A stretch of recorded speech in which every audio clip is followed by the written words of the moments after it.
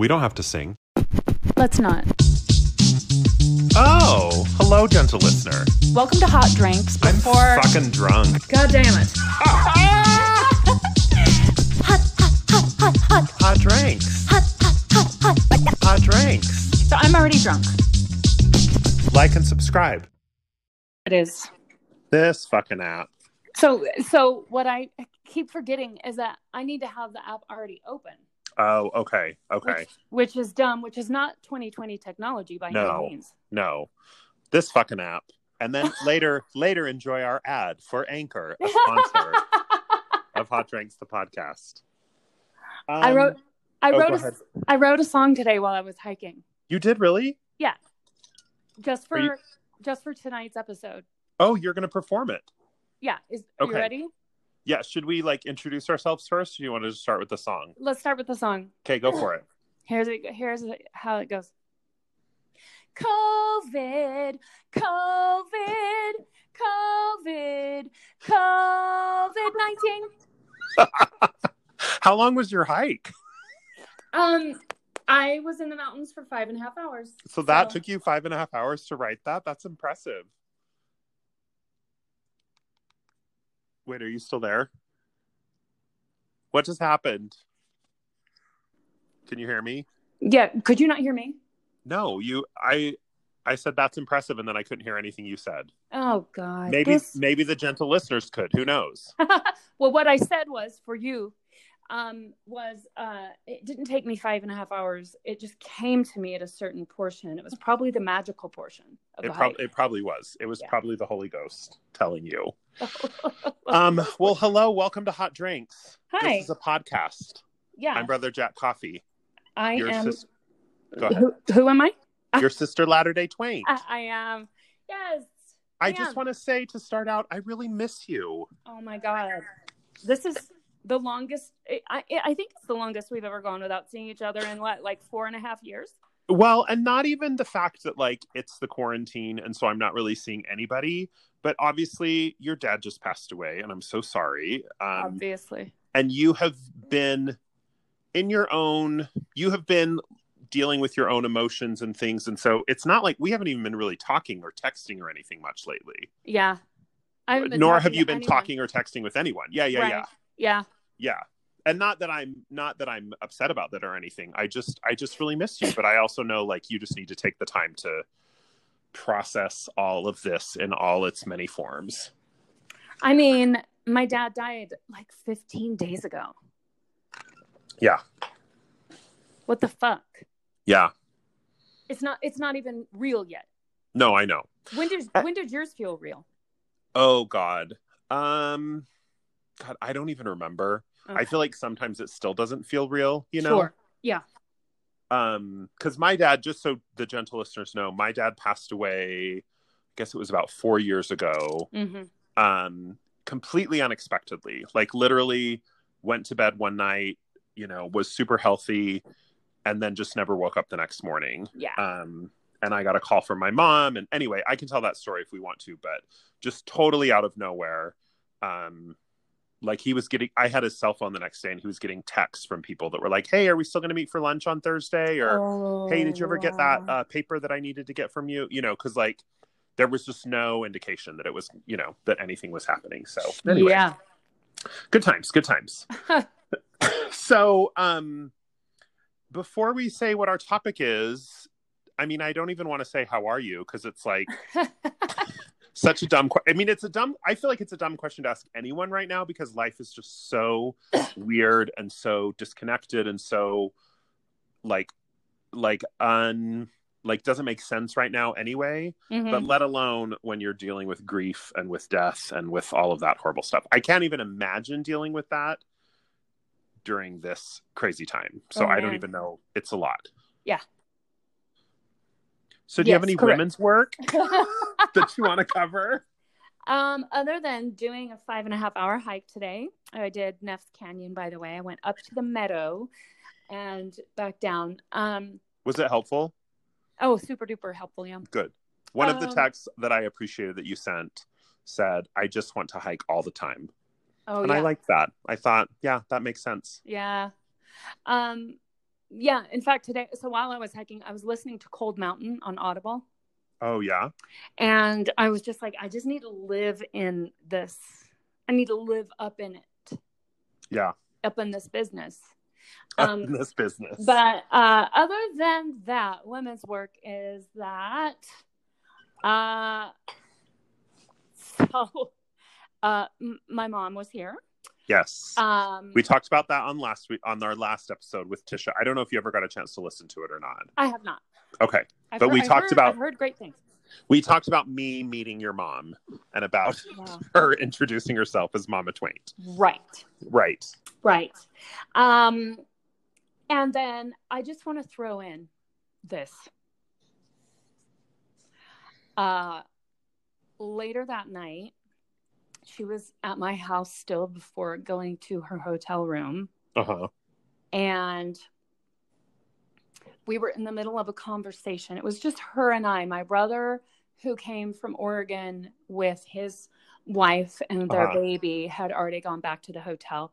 And so my mom and I are in the middle of a conversation. And it was one of those points in the conversation where I knew I could get up and go refill my glass of wine and then come back and resume. You know what I mean? Yeah. But I get up to do that. Again, remember, we're in the middle of a conversation. I get up and say, I'm going to go refill my glass. And she goes, what did Brother Coffee say about meeting me today? She said that? Yeah. And I was like, she's probably listening to this right now too. Oh, I'm sure of it. But she just guns a-blazing, like pulling out the big guns.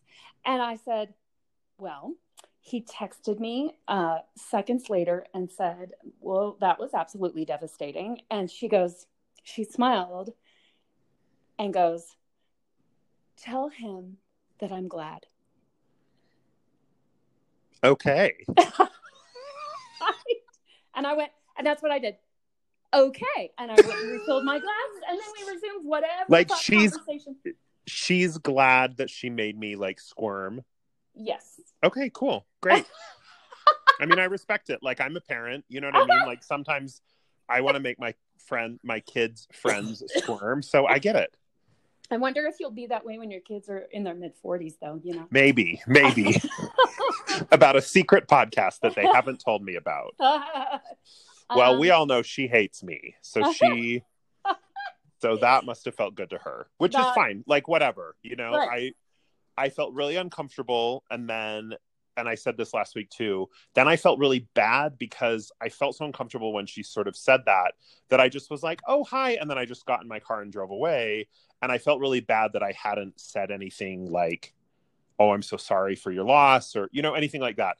Maybe she wouldn't have wanted me to say something like that. Like, maybe that would have just bugged her because I don't think she cares for me very much.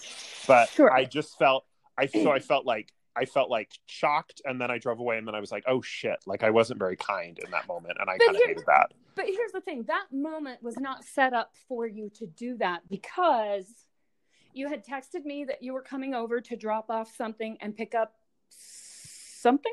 Oh, I was dropping off alcohol for you, and I was picking up the patron gift, which we sent out. Yes. And you had texted me that, like, I'm on my way to do that, but I hadn't had my cell phone on me, and I was outside with your hot neighbor. With my hot, he's really hot. He was really hot. Thank you. I mean, I'm sorry to have noticed that in the moment of your grief, but what I did notice was your neighbor was hot. And his wife is, well, in non-quarantine times, I think I've mentioned this before, she's gone from 9 to 5, like Monday through Friday, and he's home. Oh, okay. So I didn't notice his wife, as is my prerogative. Well, she wasn't there. She wasn't outside.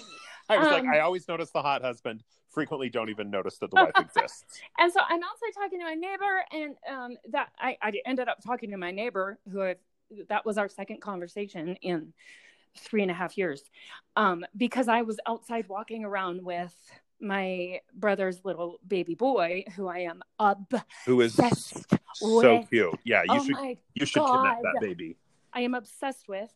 And so because I couldn't give you a heads up, like, hey, my mom's here, so And I didn't know she was going to be, and even if I had seen your text, I don't think I would have known she would have been outside on the phone when you pulled up. Yeah. Yeah, it was very weird. And like, it wasn't about me. So like, whatever, like I'll walk into whatever situation I need to. But yeah, when I pulled up, I was like, I saw you. And then it took me a minute to kind of put the pieces together of who those people were standing on your lawn. And I was like, oh, that's your brother. Like I've seen pictures of him in his forearms before. And then I was like, oh, fuck, that's your mom. So sorry. Oh, it's fine. It's totally fine. I know you're fine, but in the moment, it's like, oh, Jesus. Yeah, it was a little weird. The funny thing, too, about all of this is that I was bringing you a giant bag full of alcohol, like several types of wine, some liquor, like a lot of alcohol. And then you went in the house to get for me the patron gifts, which just for the non-patrons, just so you guys know, were some like little salt dough ornaments of a penis and of a vulva, which you were going to paint, but then obviously all this happened. And you came to get them. So I came to get them so that I could paint them and send them out. So that, just add that layer on top, that your mother was there on the phone. You were like, don't talk about the podcast. And then 10 seconds later, your mom's like, I'm Mama Twain. And then I hand you a big bottle of alcohol and you hand me a box full of salt dough penises and vulvas. Penises and vulvas. Which I put in my car and then drive off to go home. It's too much. Paint. It's too much. It was a lot. You guys, if you want it, if you're not a patron and you want to be, and we know that right now is a weird time because a lot of you probably aren't working and money is weird and whatever, so no pressure. But you could get things like hand-painted penises and vulvas in your mailbox. Yeah. I just want to say, and I think I wrote this on the note that I sent to all the patrons, I got a little bit turned on when I painted all the penises, and I purposely I tried to do kind of realistic, but I tried to do all different skin tones, like colors, veiny, not veiny, hairy. Like I did a lot of things. And then I did the same things with the vulvas, but I literally had to Google a picture of a vulva so that I knew. Because I will say, the penises were very much like drawn by a fourth grader. It was like a dick with like a head and balls. Like it was very simple. And then the vulvas were very ornate with like layers. I mean, I guess that's how it goes. The penis is very simple. The vulva is not. That's how the cookie cutter comes. Yes. It comes with multiple labia. Yes. That's how the cookie cutter comes is the name of my one-man show. Your one-man show. Anyway, they were much more complicated to paint, but I literally had to look up a picture so that I could tell like what is labia, what is clitoral hood. Like it was complicated. So I hope the patrons that got those appreciated those. I mean, I am not an artist, so they were not professionally painted, but they were lovingly hand painted by me while I sat on my living room floor, lovingly watched something on Netflix, I don't remember what, and looked at reference photos of vulvas on my phone. I mean, it's so easy to picture, truly, and I'm not being sarcastic at all. No, it was a lovely moment, and then I had to mail them all, and it was lovely. And enjoy your vulvas. So, other than my family visiting because my dad died, I have ceased and desisted with cooking. Okay. No more COVID cooking.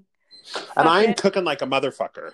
My kids won't eat it. In fact, can you hear a timer going off in the background? That's because I'm making a birthday cake right now. Really unprofessional. I know. Sorry, I'm so sorry.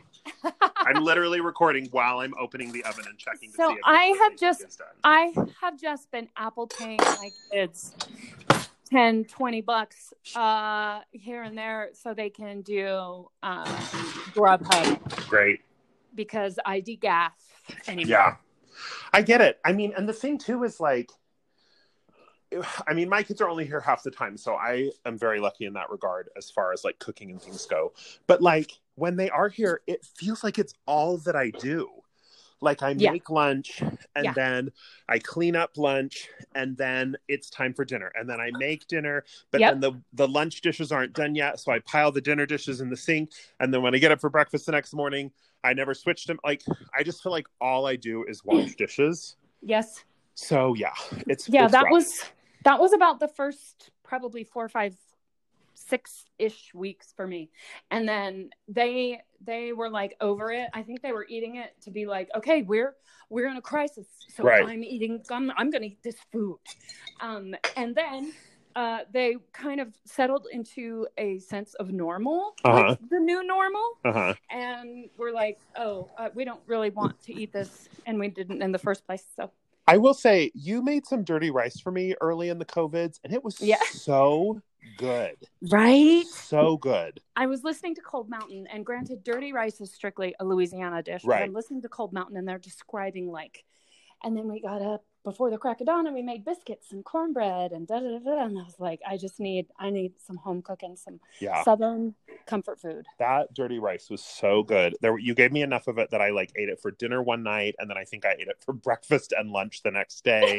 But like for breakfast, I like stir fried it with some eggs. Like I would change it up a little bit, but it was so delicious. So thank you for that. Well, thank you. Do you have any women's work besides the? No, I mean, I'm cooking like a bitch because that's what I do. Okay. Today, have you ever had a pastry called a Queen Iman?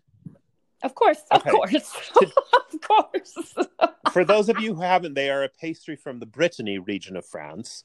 And I made those today. And it literally involves like making dough, rolling the dough out, chilling it, making what's called a butter block, which is basically like a big thin sheet of butter, putting it in the dough, folding the dough up, rolling it out, folding it up, rolling it out, folding it up, rolling it out, chilling in between, proofing, folding, proofing, rolling.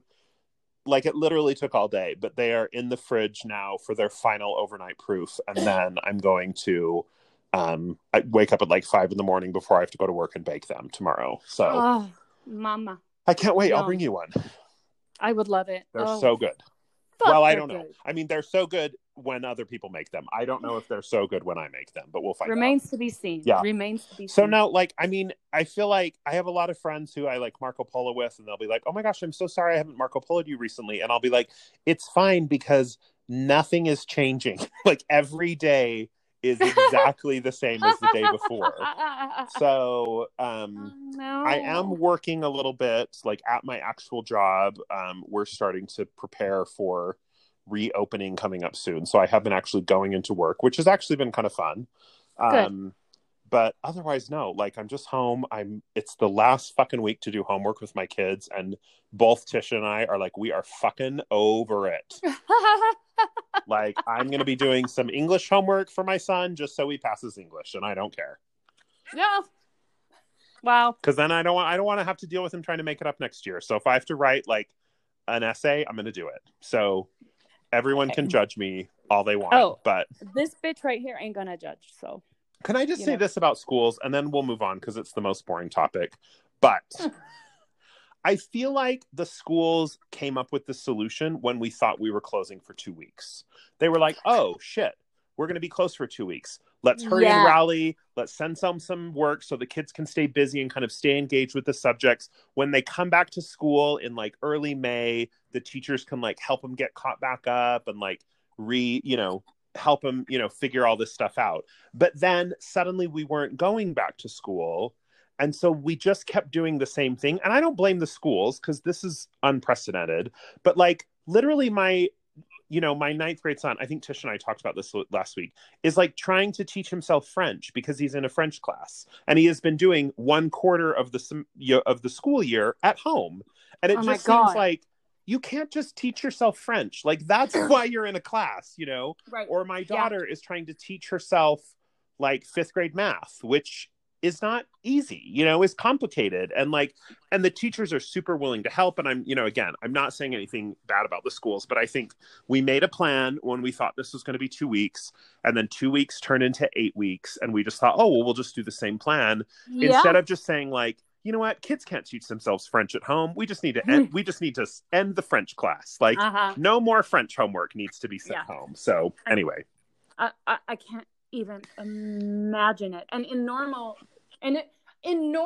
pandemic circumstances, I could have helped the 9th grader because I had years upon years upon years of French. Right. But no. This particular pandemic we're going through, as compared to others, has been kind of tough for me. Yeah. So. Some of the other pandemics have been easy. This pandemic has been particularly hard for you. So. Yeah, like what the fuck? Okay, so let's introduce our topic. Do you want to share what it is, and then we'll take a break, and then we'll start. We're kind of doing a top 5 today, which we haven't done for a while. So you will hear a little bit of a flavor of Jesse Pinkman in the way that I say this because I have been marathoning Breaking Bad for the first time. Nice. Top 5 grief things about our dads because they died, yo. There it is. Let's take a break. We'll be back. Bye. Did you make it back? I'm back. Oh, wow. How are you? How was the pandemic on your end? It was fine. Okay. I the usual. Turned the oven off because I've been making that cake, and that was about it. Whose birthday, by the way? It's my youngest birthday tomorrow. Oh, let me guess, 11? Yes. There we She's go. 11. So I have to. I still need to frost the cake, and I still need to wrap all the presents. And yeah, got to get all that done. In a normal pandemic situation, I might be able to help you with that. No, but not in this pandemic. Okay, so top 5 things our grief done taught us because our dads died. Yo, is that what it was? So what? It's basically it's like just the top 5 things that came to your mind. Specifically to your situation, and specifically to mine. Yeah. Okay. What's your number 1? My number 1. So because it's only been 15 days, which means his funeral was. Hang on. 1, 2. Like 10 days ago. 4. Yeah, like 10 or 11 days ago. Yeah. And I am mostly swimming through like a soup of. What the fuck? It's the name of the soup. I don't know if you know that.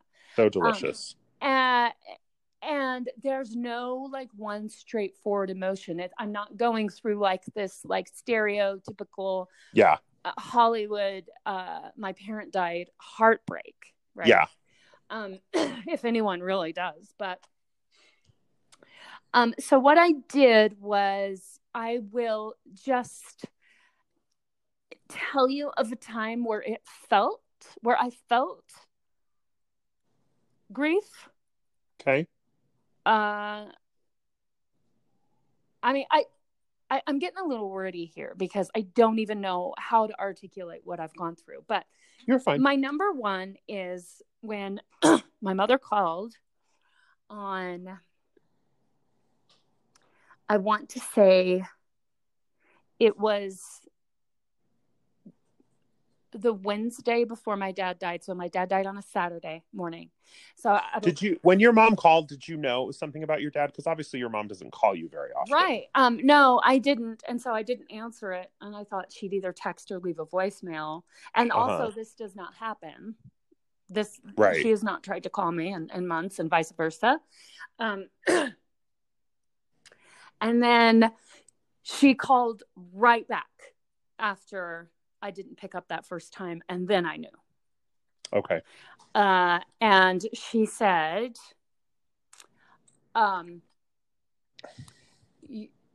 your dad has been in the hospital in a geriatric psych ward to treat his aggression and violence. And then she went on to tell me about 3 different episodes of violence towards her.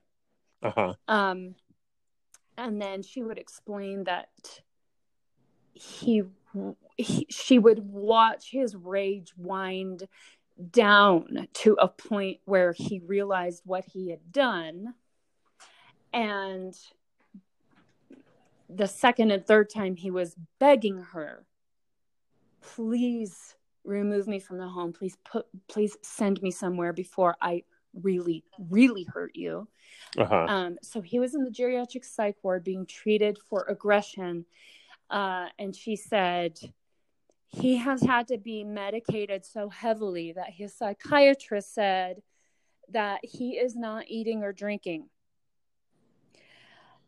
And the reason she heard this from the psychiatrist is because she had not been with him. He had been in a hospital up here in Salt Lake, and my mom lives in southern Utah.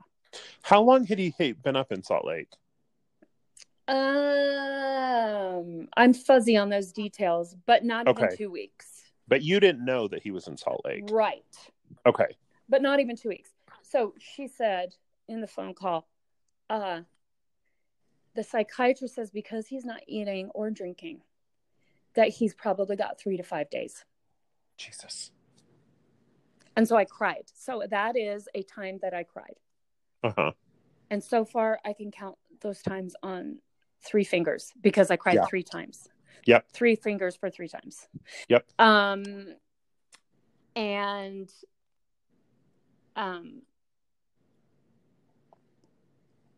I don't know if this is what she was doing, but she was driving and talking to me, and it was FaceTime, but she kind of, or she was at least sitting in her car. I don't know if she was driving, but it was FaceTime, and she was kind of looking out and talking to me and not looking at the phone.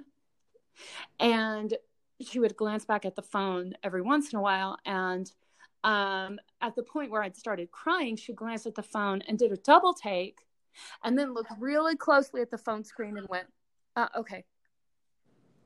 Oh. And I don't know if that was like, oh, okay, you look like you were crying, and now I've looked closer, and now I can see you're crying. Okay. I don't know. It was just weird. Strange. It was very weird, weird, strange to me. Because I knew, I've known that phone call would come, and even though you're ready for it, or you think you're ready for it, you're never really ready for it. So that's my number one. So my number one is surprisingly similar. The way that I wrote it down was just that grief has its own timetable. So just really quickly, and I won't get into a ton of details, but basically, like I said, my dad's death was very unexpected. I remember I had pulled up at work one morning, so it was probably about 8:30, 9 o'clock, and my phone rang, and it was my mom, which was very odd for her to be calling me in, first thing in the morning. So I picked up my phone and I said, I was like, hey, what's going on? And she told me that my dad had died in the night. And I was like, who's there with you? And my oldest brother had come over, so he was already there. And I was like, okay, I'm on my way.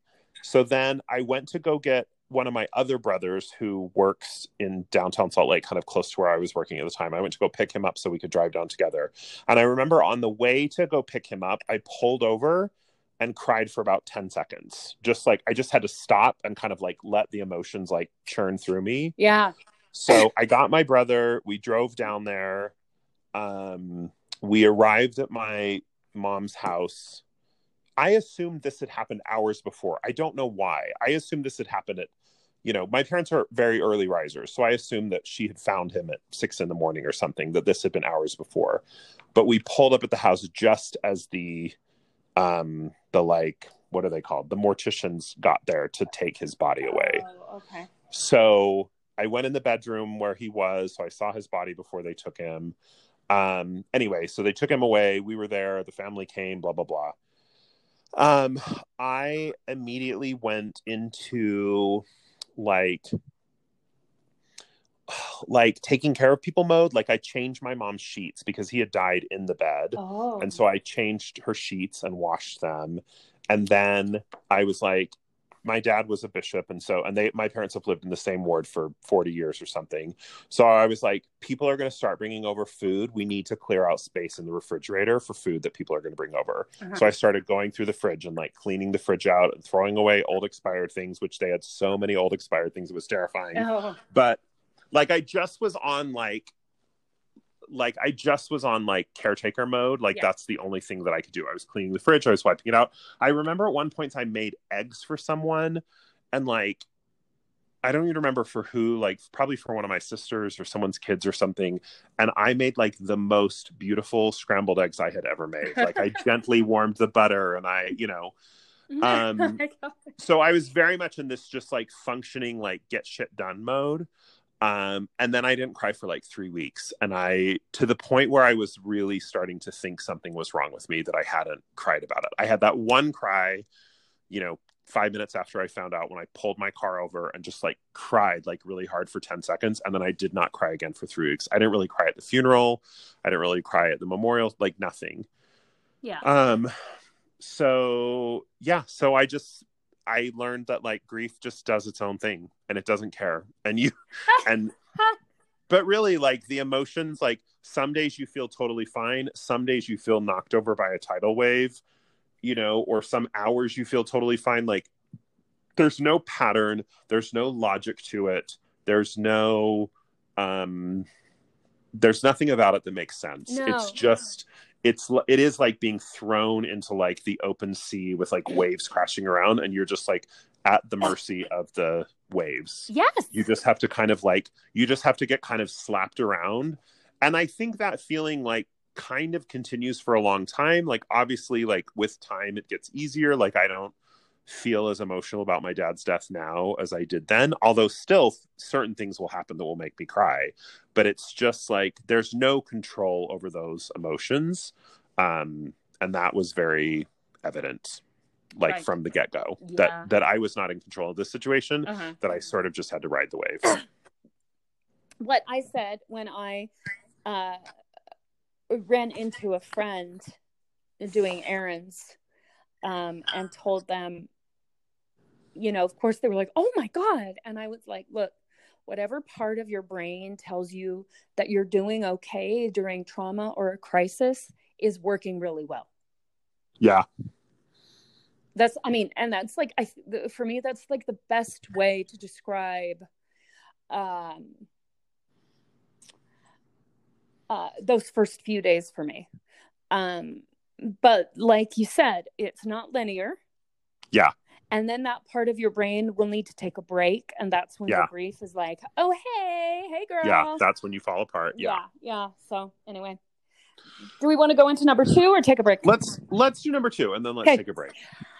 My number 2, again, just going off of basic, what grief, quote unquote, looks like.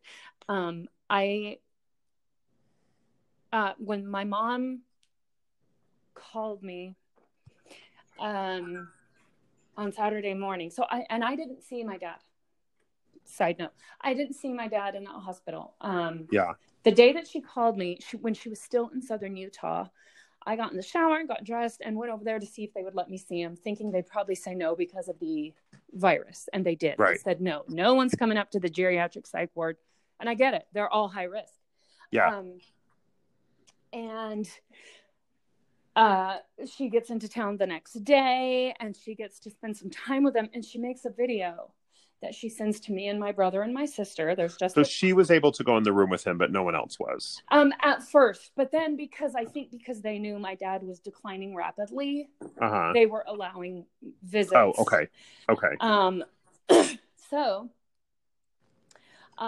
she sent a video of herself and my dad saying hi to my brother and my sister and myself, and I knew I didn't want to see him like that. Yeah.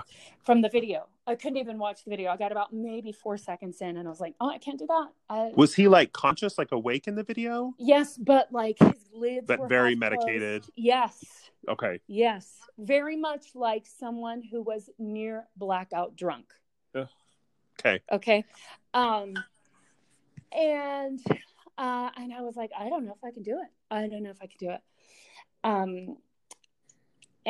because of what I had already gone through with him in the fall of 2018, which I have not processed yet. Yeah.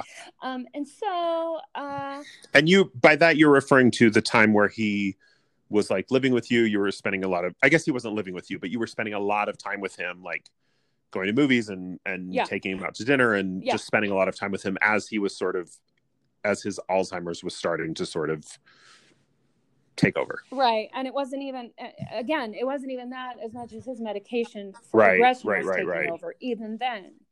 So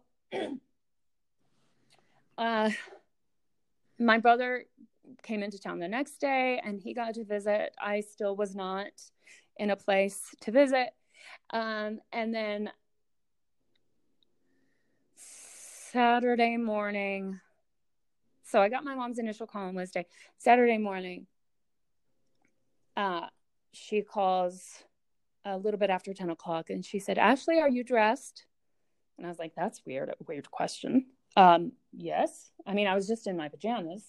And she goes, okay, Dad's gone.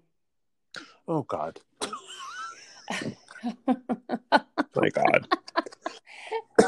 She said, he passed about 20 minutes ago And the nurse said that they will wait to take his body away if you want to drive up here. I told them you only live like 10 minutes away if you want to see his body before they take him. And in that moment, it was make a decision quick. Yeah.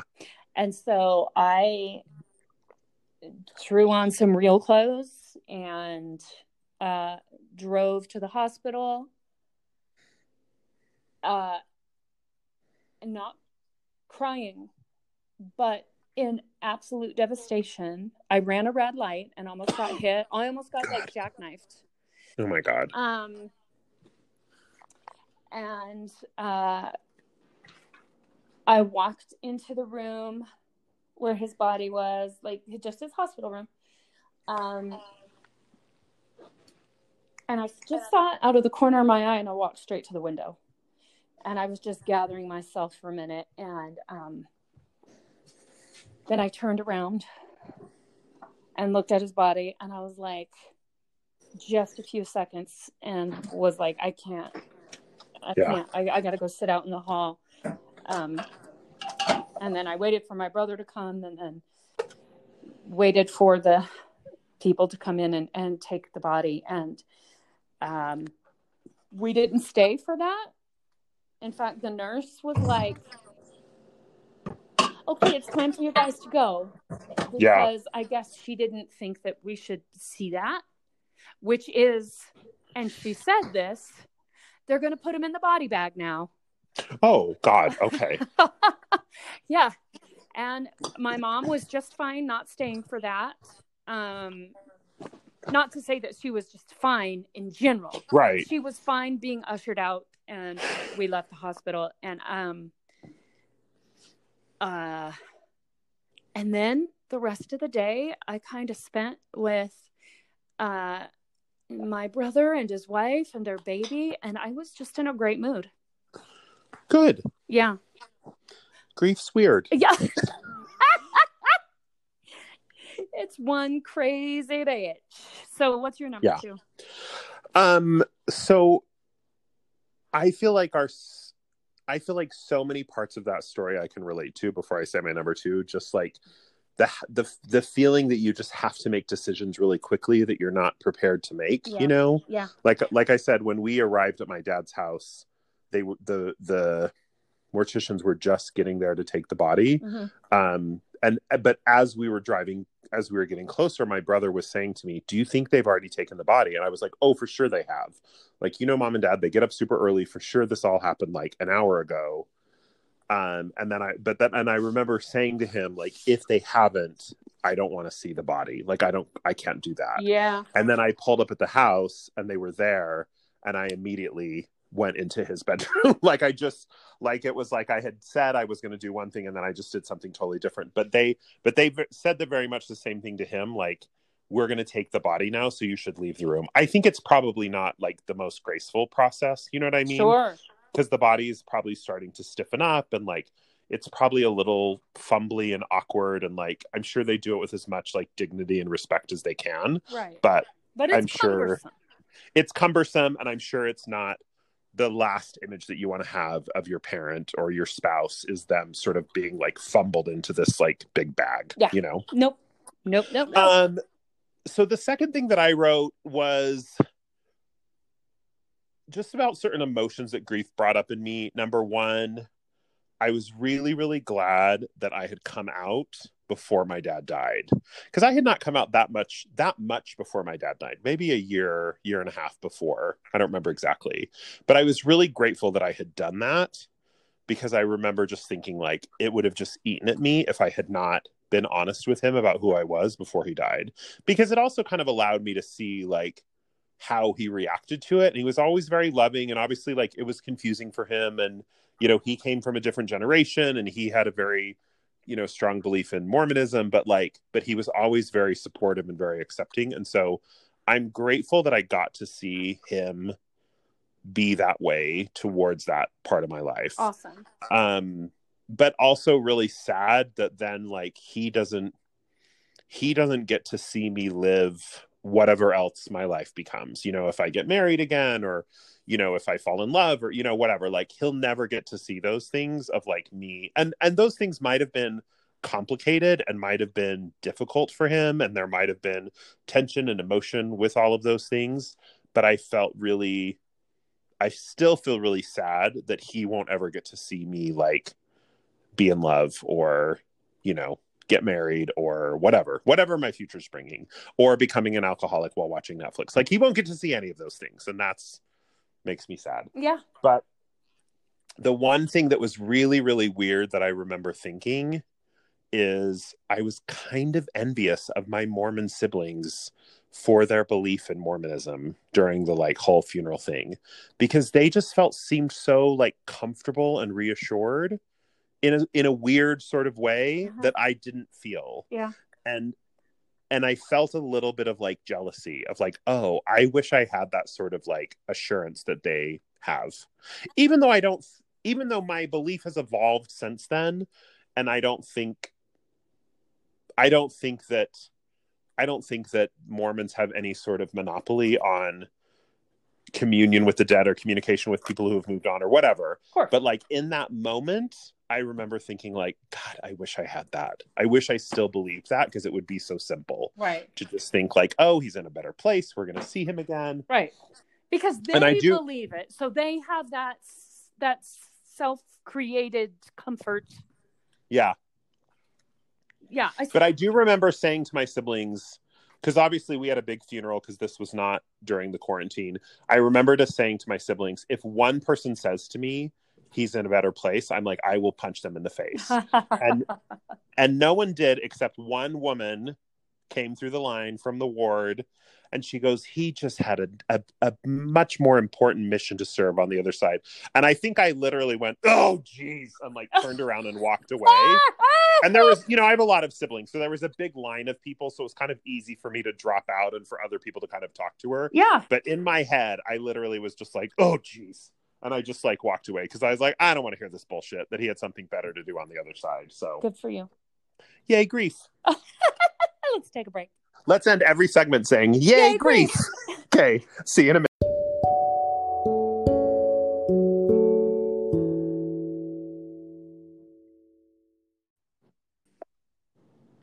I am having such a good time. Oh, I'm so glad. Gentle listeners, Brother Coffee texted me in between segments just now and said, you holding up okay? And that was very sweet. This stuff is all like, I still get emotional talking about my dad dying, and he died many years ago. So it's just a lot. Not many. But you know, like 4 compared to years my ago. 15 days. Yeah, comparatively, it was a long time ago. A lifetime. Guess what I'm drinking, by the way? Oh, what was that? Crystal Light. By itself? Yeah, it's not alcoholic. Because you are doing self-care? No, well, I don't know. I did have a drink earlier tonight, but like the problem with the quarantine is either I drink so much, like my tolerance is so high right now that if I want to actually get drunk, I have to drink like a significant amount, like a ridiculous amount of alcohol, which is just not good for me, or not good for my waistline or my liver or my bank account. Or I just like drink like 3 drinks over the course of the night and they do nothing. And I'm like, why am I drinking all these extra calories? They don't even affect me. Like if I just have one drink, it has zero effect on me. So, anyway. So I did have a drink earlier, but then I was like, I was going to make a second one. And I was like, no, because I'm not trying to get drunk. I'm just going to have some Crystal Light. So that's what I'm having. Nice, cold, refreshing Crystal Light. Yeah. Today's episode is brought to you by Crystal Light. Just kidding. I wish. I was having, before this, a Coke Zero with tequila in it. So. Oh, delicious. Delicious. It was. How are your liquor stores holding up? Well, I'm not going crazy every night, but I'm having 2 glasses probably a night, each with a heavy pour, like not a restaurant pour. Okay. Yeah. How's that Snow Angel? Oh, I have only sipped that a little bit. It's so good. I don't want to sip it arbitrarily. Yes. Because it's special. It's so good. Anyway, we love Snow Angel. Oh, okay. So what's your number do. 3 thing that grief done taught you because our dads died? Yo. Well, shit. So, okay, number 3. Is that the second time I cried when I felt the grief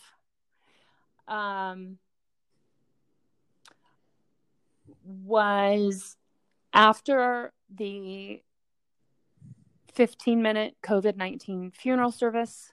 God. I went up and touched his casket, which was closed. It was a closed casket. And I just thought about how his body's in it and it's never coming out. Yeah. And I thought of those cliche things like his big burly hands and his hugs. Yeah. And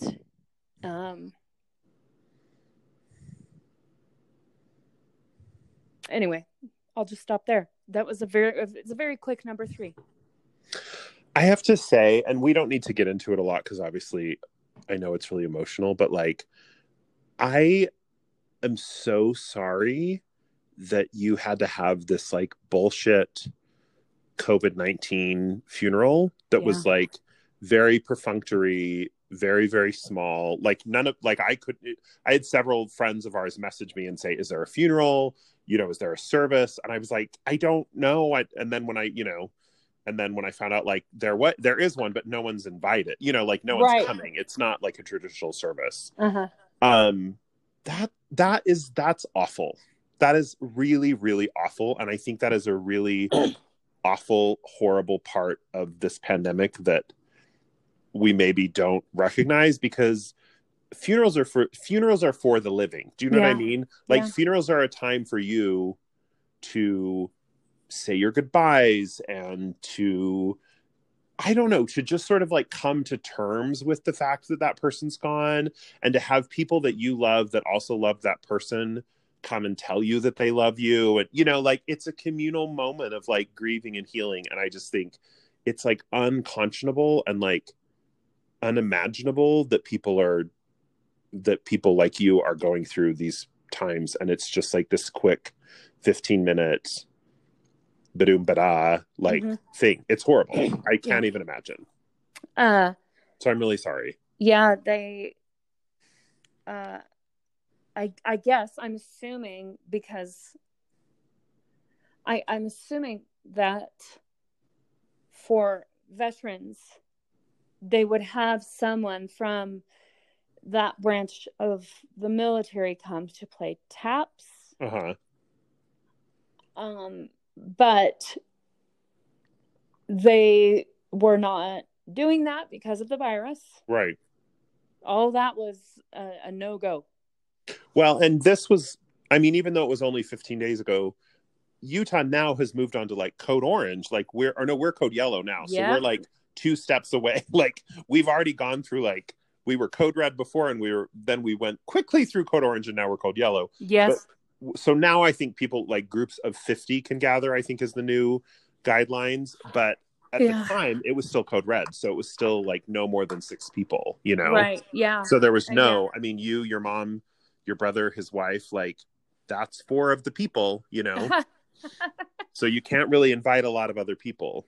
Right. But, and so, before they folded the flag that was draped over his casket, the funeral home representative, and I know you know this already, and some of the listeners already know this, just played taps on his cell phone, and only those of us sitting on the front row, even though there wasn't anyone there. But me, my mom, and my brother were sitting on the front row, and then his wife and the baby and my kids behind there, and then my son's girlfriend and my very best friend from high school. Only the 3 of us sitting on the front row could hear the taps. God. And then he put his cell phone back in his pocket, and they folded the flag, the 2 funeral home representatives, and I know that guy did that as a as a kindness. Like I know his heart was in the right place when he was like playing taps on his cell phone, but there's something so just like bleak and awful about that. Like I don't think it was malicious on his part or like insensitive. Like I think he was trying to do something that he thought was meaningful. Yeah. In an impossible circumstance. But when you wrote that and when I read that, I was just like, oh God, like that's terrible. Yeah. So. And there's more too about all of this that I can't even digest. Yeah. But one day that'll be a future episode and a future therapy session. What's your number 3? My number 3 is just that grief is a sneaky bitch. And that it sneaks up at the most unexpected times. I remember about a week after my dad died, maybe 2 weeks after my dad died, I was going to the gym. And my gym, you had to take an elevator to get to the gym. And I walked into kind of the little lobby in the parking lot where the elevator was. Mm-hmm. And someone walked in who was wearing shoes that looked like my dad's shoes. Like they were probably some like dorky, like New Balance sneakers or something. Yeah. And I lost it. And I had to like run out of the like elevator thing to my car because seeing those shoes was like so triggering and so emotional for me, you know? Or I remember like probably a year and a few months after my dad died, one of my sprinklers broke at my house and I had to fix it. And I would just remember being so pissed that I couldn't call my dad and ask him how to do it because my dad was really good at that kind of stuff. Mm-hmm. And I was like digging this big hole in my yard and I was trying to figure out how to fix all these pipes. And I remember I was just crying and I was angry and I was just like, you know, he should be here to tell me how to do this. And it's bullshit that he's not. Like, it was just, so it's just, grief is just a really tricky, I mean, it's like we said at the beginning, like it just comes and goes at really unexpected times and really surprising times. And it's really hard, you know? So yay, grief. Yay, grief. We should move on to number 4. Let's do it. What's your number 4? My number 4 is, okay. On my hike today, there were some points in the hike when I turned off my books that I was listening to on Audible. And during one of those times, something hit me like a ton of bricks. I didn't cry, but, and I feel like I always have to qualify, like, even though I felt this emotion, I wasn't crying, and I don't know why. But, right. And then I kind of went down a succession of thoughts. But the first thing is that the biggest, for me, Sister Twain. For who? For me. Okay. For me. Okay. In the global pandemic that's touching all 4 corners of the earth. Something I can't reconcile, that is very difficult for me to dwell on, is that my mother opted to not have his body embalmed. Yeah. And me asking, so then did they say, like, what will happen to his body if you don't embalm it? And without missing a beat, she goes, it'll bloat at first and then just rot. Okay. And so that was my reaction too. Like, you know, move on. Don't think about it. Don't just move on. And then that led to a thought of, as we were, you know, the funeral service ended.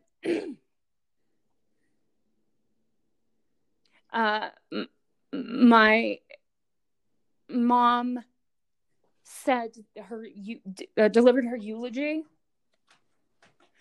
and she did a great job. And when it was done, she said, "And does anyone else have anything they want to say?" And that hadn't been mentioned, that any of us, you know, we didn't sit down and plan this out, right? My mom said, we all just figured it's a COVID-19 funeral. Like, right. It's going to be A, B, C, and D, and then all done. And it didn't occur to me that I could contribute to the service, which it just didn't occur to me. Right. If it had occurred, I would have gone, oh yeah, I guess I could contribute to this if I have something that I feel like I want to say. But it didn't occur to me. Everything was so maddeningly surreal. Yeah. And so when my mom said that, I thought I would have loved to have sung something, even a cappella. Yeah. Yeah. But in the moment, I was just like, no, I'm good, I guess. I mean, you could have whipped out like Solid Like a Rock or something, you know what I mean? Easily. But it wouldn't have been appropriate for the setting. Yeah. Like if you needed to do, you know, like a Taylor Dane song, you could have done that. I could. And without preparation. You could have been like, let me pull this up on my phone. Hold on. But maybe in the moment that wasn't appropriate. Right. And then that thought spiraled to how at that moment,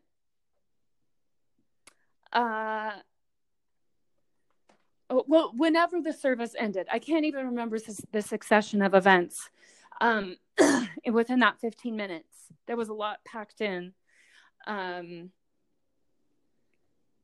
whenever it was over, we all just kind of got up and we went to our cars. My mom was going to grab some food and head back down south. And my brother and his wife and baby were going to come back and hang out because they weren't leaving until that evening.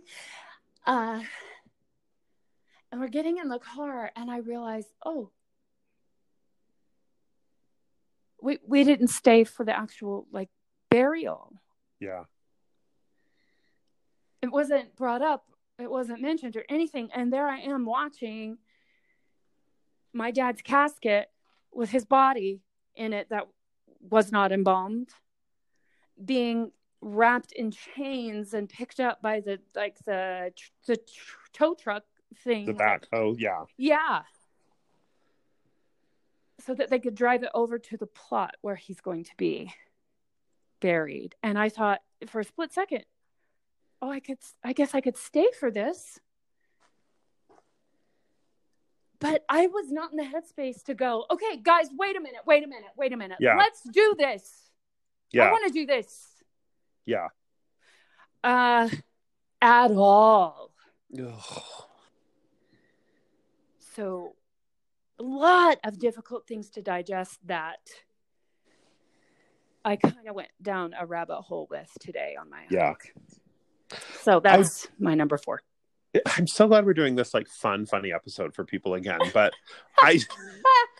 like I said earlier, like so much about, for me, in my experience with my dad's death, so much of my grief was about those days after he died where I was like with my siblings, we were planning things, we were doing things, like we were, you know, planning the dinner and planning who was going to sing and there's something really healing about that process of like going through all that, even though it's also incredibly weird because there's the whole like funeral industrial complex where you're, you know, trying to choose a casket and you're like, well, this one is $5,000 and this one's $8,000 and it just seems insane, you know, like, so it's all very weird, but like there's something, I don't know, there's just some time in that to go through. Yes. And I just hate that you didn't get that. Right. You know, you didn't get a chance to say, yes, I'd love to sing something, because there was no discussion of what the service was going to be, because there was no time, or there was no,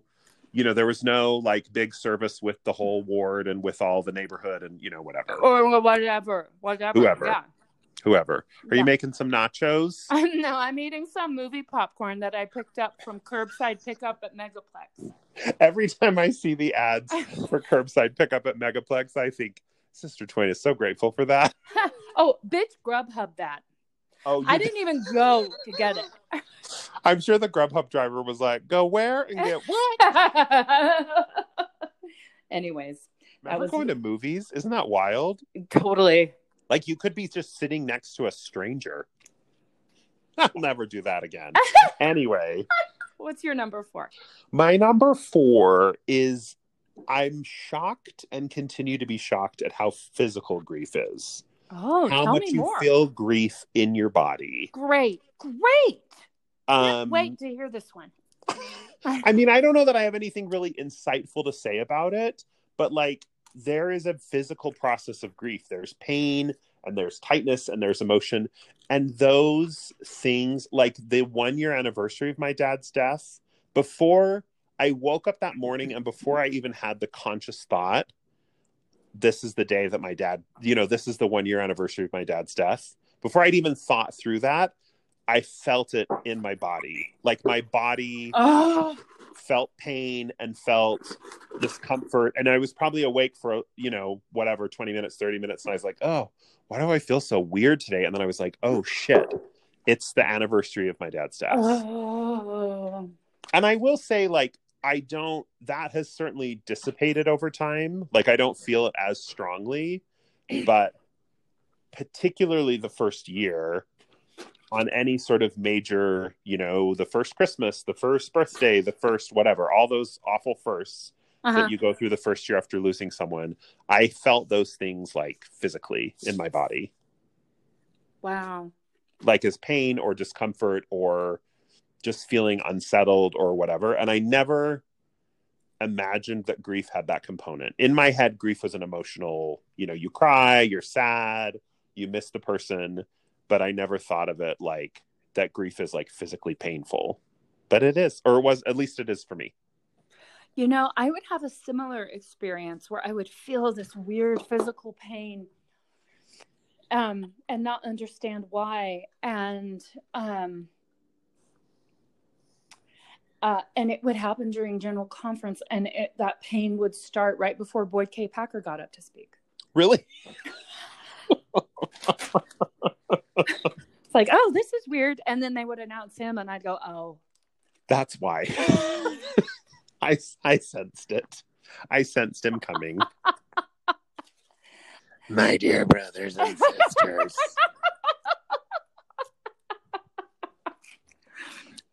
Should we take a break? Let's take a little break. Yay, grief.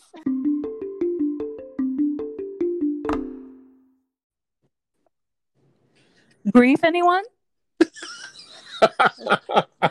Good. That was good. That was a good intro. Thanks. While we were on the break and I was taking the cake out of the pan so it could fully cool, I was just imagining you at the funeral and Mama Twain saying, does anyone else have anything they want to say? And then you saying, I would like to perform Solid Like a Rock. Then just pulling it up on your cell phone and being like, because it's solid. But solid as a rock. But here's the thing. I could do it and just sing it really slow. You're solid. Yeah. And for love's sake. Just a real dirgy. Yes, like a funeral dirge. And I like it. I could even do it like a monk. And for love's sake. I'd like to sing the old Catholic hymn, Solid Like a Rock. The Rock of Jesus. Oh, shit. Peter was the rock of the church, so maybe there is an old Catholic hymn called Solid as a Rock. Oh, I'm sure there is. Yeah.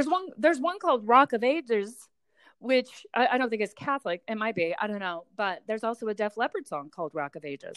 I think it's Protestant because the Mormons sing Rock of Ages. I don't think the Mormons would sing anything Catholic because they hate the Catholics. And they wouldn't do anything based on pagan rituals. Not at all. Not at all. Or Masonic. Or Masonic rituals. Yeah. Not at all. Okay. Number 5.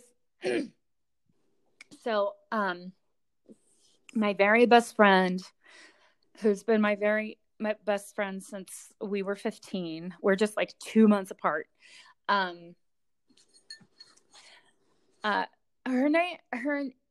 We've called each other Lovey since our first sleepover together, and it was because we were watching an episode of Bewitched, and Richard Dawson was he the guy from Family Feud? Yeah. Richard Dawson was a recurring character on that show. And he walks in the front door in one scene and goes, "Hello, lovies." And she and I died laughing.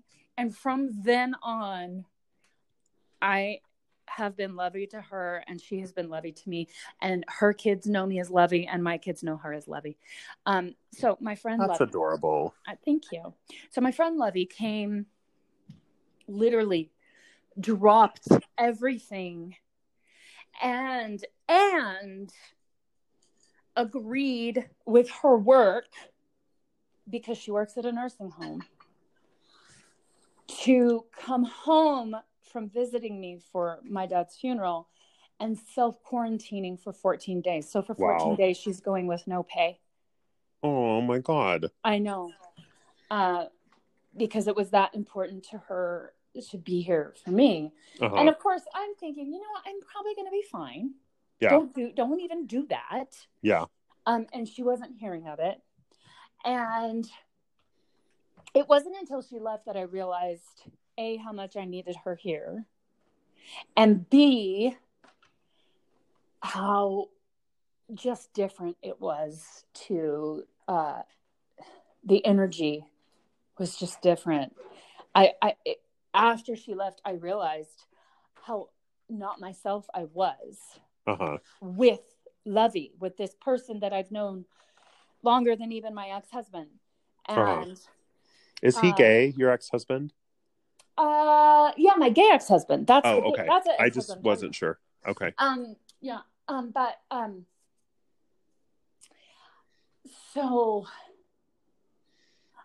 basically what I'm getting at is, after she left, I realized the whole time she was here, I was in a grief state. Yeah. And that was an interesting litmus test, right? Like, this person that you're always a certain way with, because you have your old inside jokes and your familiar energy, et cetera, et cetera, et cetera. And it was after she left that I realized I wasn't myself. Oh, weird. Weird. I was in a grief state that whole time. So that's my number 5 grief thing. That's it. I'm so glad that she did that, because I know at my dad's funeral, there were people that showed up that I didn't expect to show up.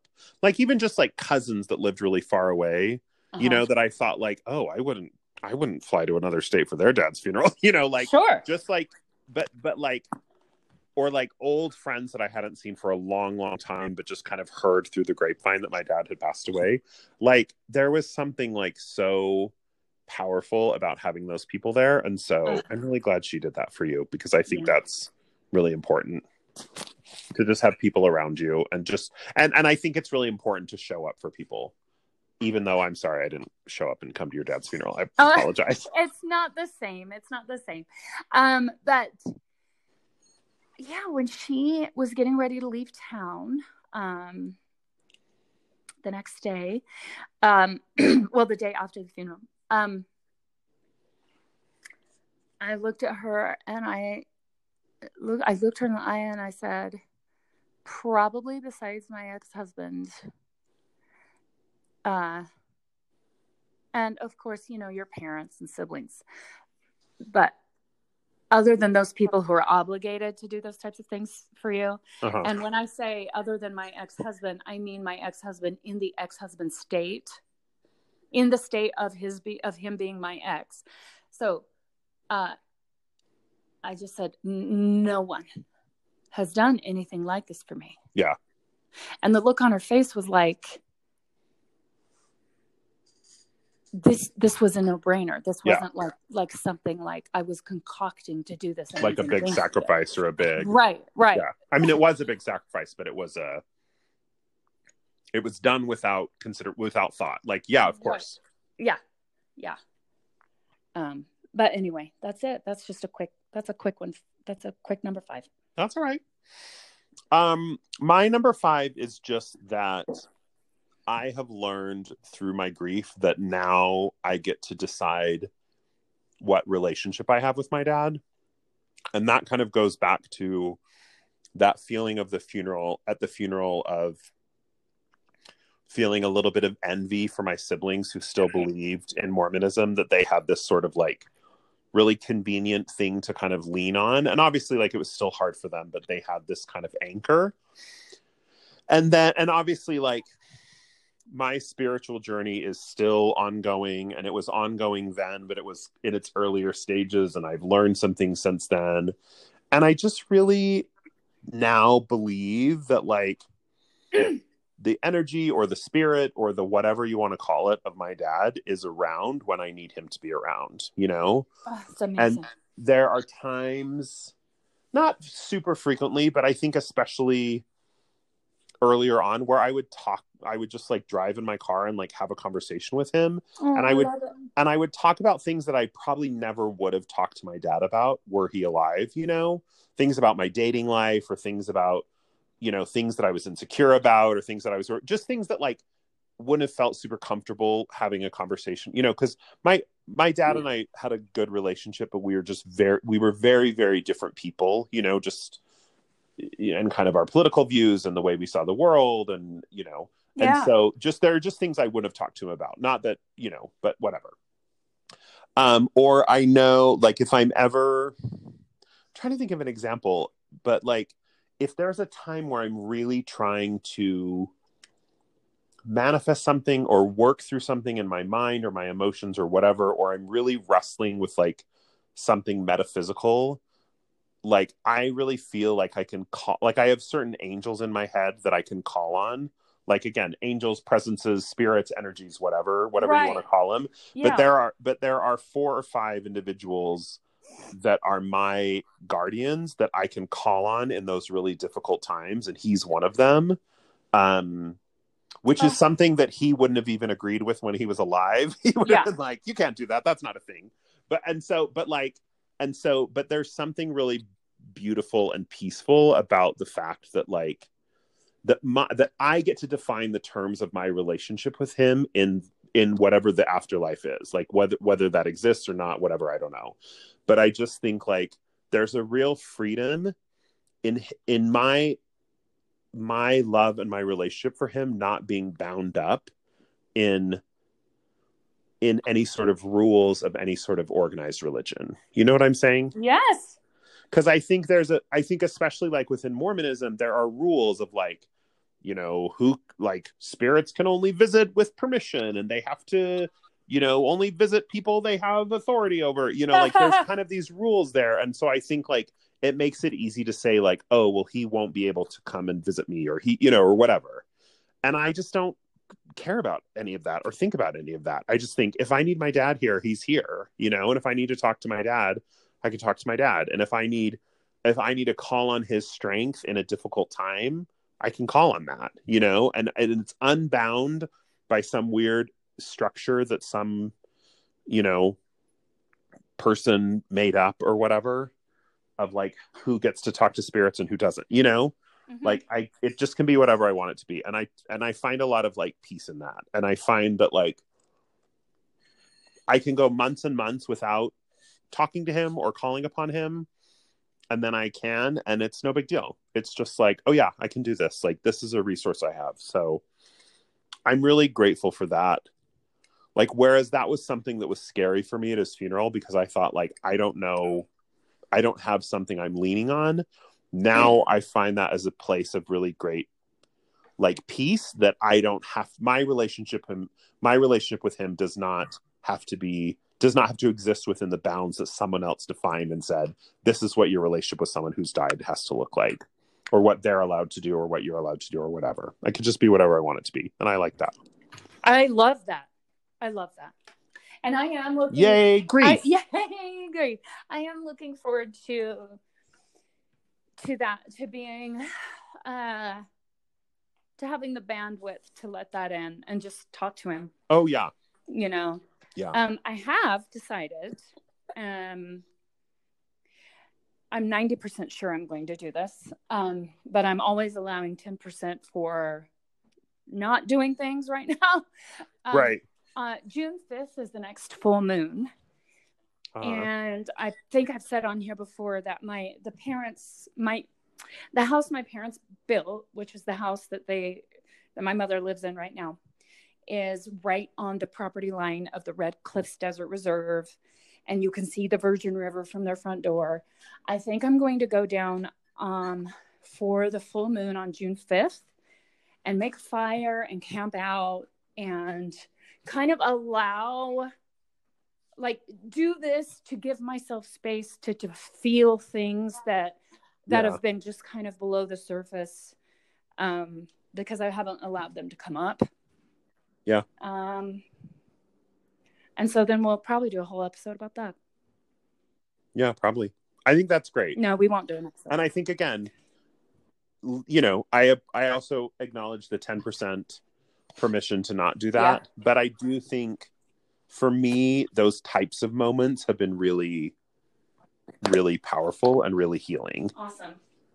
Awesome. Like, when my dad died in February, and we decided as a family the next holiday, December, to go, we just wanted to do something different because we didn't want it to feel, we were trying to just change things up so his absence wasn't so prevalent. And so we went as a family to Puerto Rico and stayed in this house together or whatever. Mm-hmm. And we ended up not being able to go over Christmas. We went over New Year's. So I think we flew the day after Christmas, and then we were there over New Year's. And on New Year's Eve, I drank all day. I was just drunk the whole day. Mm-hmm.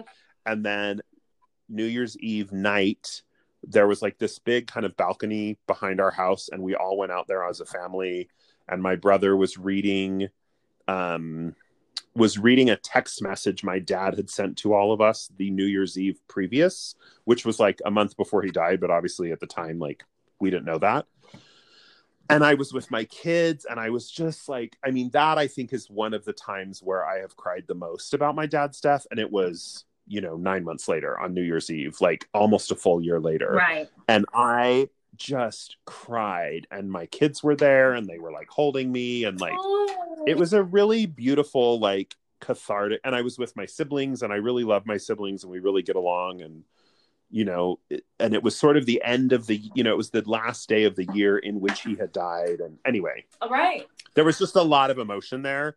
But I do think that there's something really powerful in finding those things that make sense for you, where you can just sit and let that, where you're not worried about you've got to go to work the next day, and you've got to take care of this, and you got to do that, where you can just kind of sit and let the emotion just wash over you like a tidal wave. Yes. Whatever that looks like. Right. So, yeah. Oh, wow. Remember when we started this funny podcast about our funny lives and about Mormonism? And about people coming in our eyelashes and I just feel the last 10 episodes have all just been so heavy and such downers. So thanks, gentle listeners, for sticking with us on this journey. Now, to give them a hint of what's coming, you and I discussed having a series of episodes. Yes. With couples who, most of which are ex-Mormon and have opened up their marriage in some way. Yes. Or ex-other, because I do know one couple reached out to us who was another very conservative religion and has since left that religion and kind of opened their marriage. So yeah. But wasn't necessarily Mormon, but yeah. So that will be super interesting. And I think because of COVID, you and I will have to take turns hosting. Yeah, because we're not smart enough to figure out how we can have 3 people in 3 locations on one recording. We only know how to do 2 people. Yeah. So it may be me interviewing a couple and then Sister Twain interviewing a couple. We don't know. We're still figuring it out. I wonder. But I do want to say a lot of couples reached out to us because we put something out on Instagram and just said, hey, if this is your situation and you want to tell your story, let us know. A lot of couples have reached out to us. And I would just say, if you are a couple who has reached out to us and maybe we have not responded, or I've tried to give at least a little brief response to people oh, great, sounds awesome.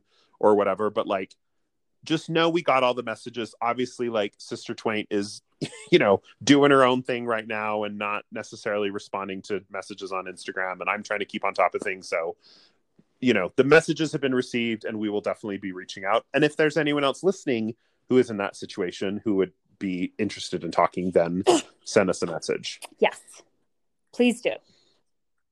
But yeah, that's the plan. We're going to start working on that, allegedly. Yeah, and we're still on a 2-week schedule for now. Yeah, for now. I mean, ... I can't even get into what the future is going to look like because it's going to be a nightmare. Because states are opening up, and right. And the only reason states are opening up, folks, is because the hospitals have room for you now. That's the only reason. Yeah. Jesus. Okay. Did you see? We don't need to get into this too much, but did you see the story? So Georgia was one of the first states to open up.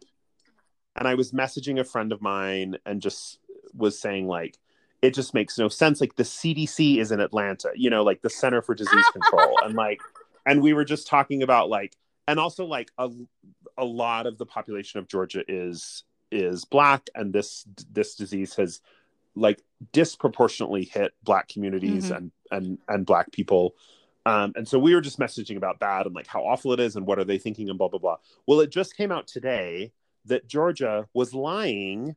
They're saying it was like a mistake, but they were basically like, when they were showing the numbers of COVID cases, they were rearranging the dates so that it looked like the cases were dropping. So it'd be like, here's the numbers from March 24th. And then the next day would be like April 2nd. And then the next day would be March 21st. And then the next day would be March 20th. So they were putting the number of cases in a different, not in a chronological order, so that it would appear as though the cases were declining. And of course they're like, oh, it was an error by our reporting agency and it's been fixed. It was full on like lies and manipulation. Oh my God. So that like we could, so that people could get haircuts and we could. So people could have their freedom. Yeah. So anyway, yeah. If this quarantine has taught me anything, I literally can't even think about tomorrow right now. You know what I mean? I just have to think about what's going on today. Same. Because like I was talking to my son about, we've got to get all his classes done so he doesn't fail, because if basically what the school has said is if they fail, they'll just mark them incomplete and they'll have to finish it next, like when school starts back up in the fall. But I was like, I don't even know what school in the fall will look like. Like, I don't know that we're going to be putting 30 kids in a classroom again, and shutting the door for them to take French too, So I just like, the vast amount of uncertainty of what the future looks like has made it so that like, it doesn't even feel worth like speculating about, because it like anything could happen. Christ. So maybe that's good. We're living in the moment more or something. I don't know. Freedom costs $1.05.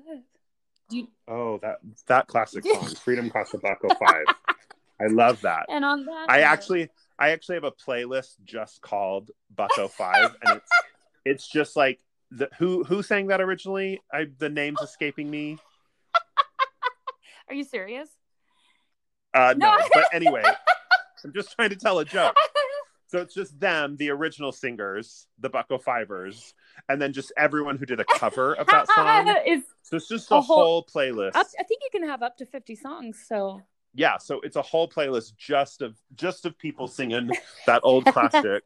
Freedom is $1.05. Freedom costs $1.05. Costs $1.05. I wasn't even saying it right. I don't even know. Yeah, I love that one. Anyway. Alrighty, let's wrap it up. Okay. So yes, follow us on Instagram, Hot Drinks. You can email us at hotdrinksforthebelly@gmail.com. Like I said, if you are a couple who was formerly Mormon or formerly in some sort of religious conservative way, and now you're not, and now you fucking other people, we want to hear all about it. We're gonna broadcast you. We're gonna ask a lot of awkward questions. Yeah. I'm gonna kind of hint that I want to make out with the husband. Of course. Yeah, that goes without saying. This is how it's going to go. And Sister Twain wants to have sex with both of you, probably. Ideally. I think I said this last week, but just when I pulled up to your house the day that I met Mama Twain and you were talking to the hot neighbor, you said, can I give you a hug? And I said, yeah, is that okay? And you said yes. And so I gave you a hug. And while I was hugging you, you said, isn't my neighbor hot? And I said, yeah, is he married? And you said, I don't care. I don't know if you remember that because you were in a grief state then. I don't remember saying that, but that sounds But you said, like isn't he hot? And I was like, yeah, is he married? I don't care. And I was like, fair. Never been a problem in the past. So anyway, my marriage is over. Well, I love you and I miss you. And I'm sorry we only get to talk on this goddamn podcast. I miss you too. Well, okay. Yeah. Yay, grief. Okay. We're going to get together soon to do a live stream and watch together the new Ben Platt Live at Radio City Music Hall performance. I hope he sings my favorite song, Freedom Costs a $1.05. I can't believe I'm saying this, but I might rather watch a live stream of Nickelback. Okay. Well, this faggot will be there on the front row, probably crying while Ben Platt sings some lovely songs with his beautiful voice. Okay. I'm happy for love you. Thanks. This is all you have. This is all all you have. So I'm not going to knock Ben Platt. Thank you. Talk to you guys later. Okay, bye everyone. We love you too. Okay, love you too.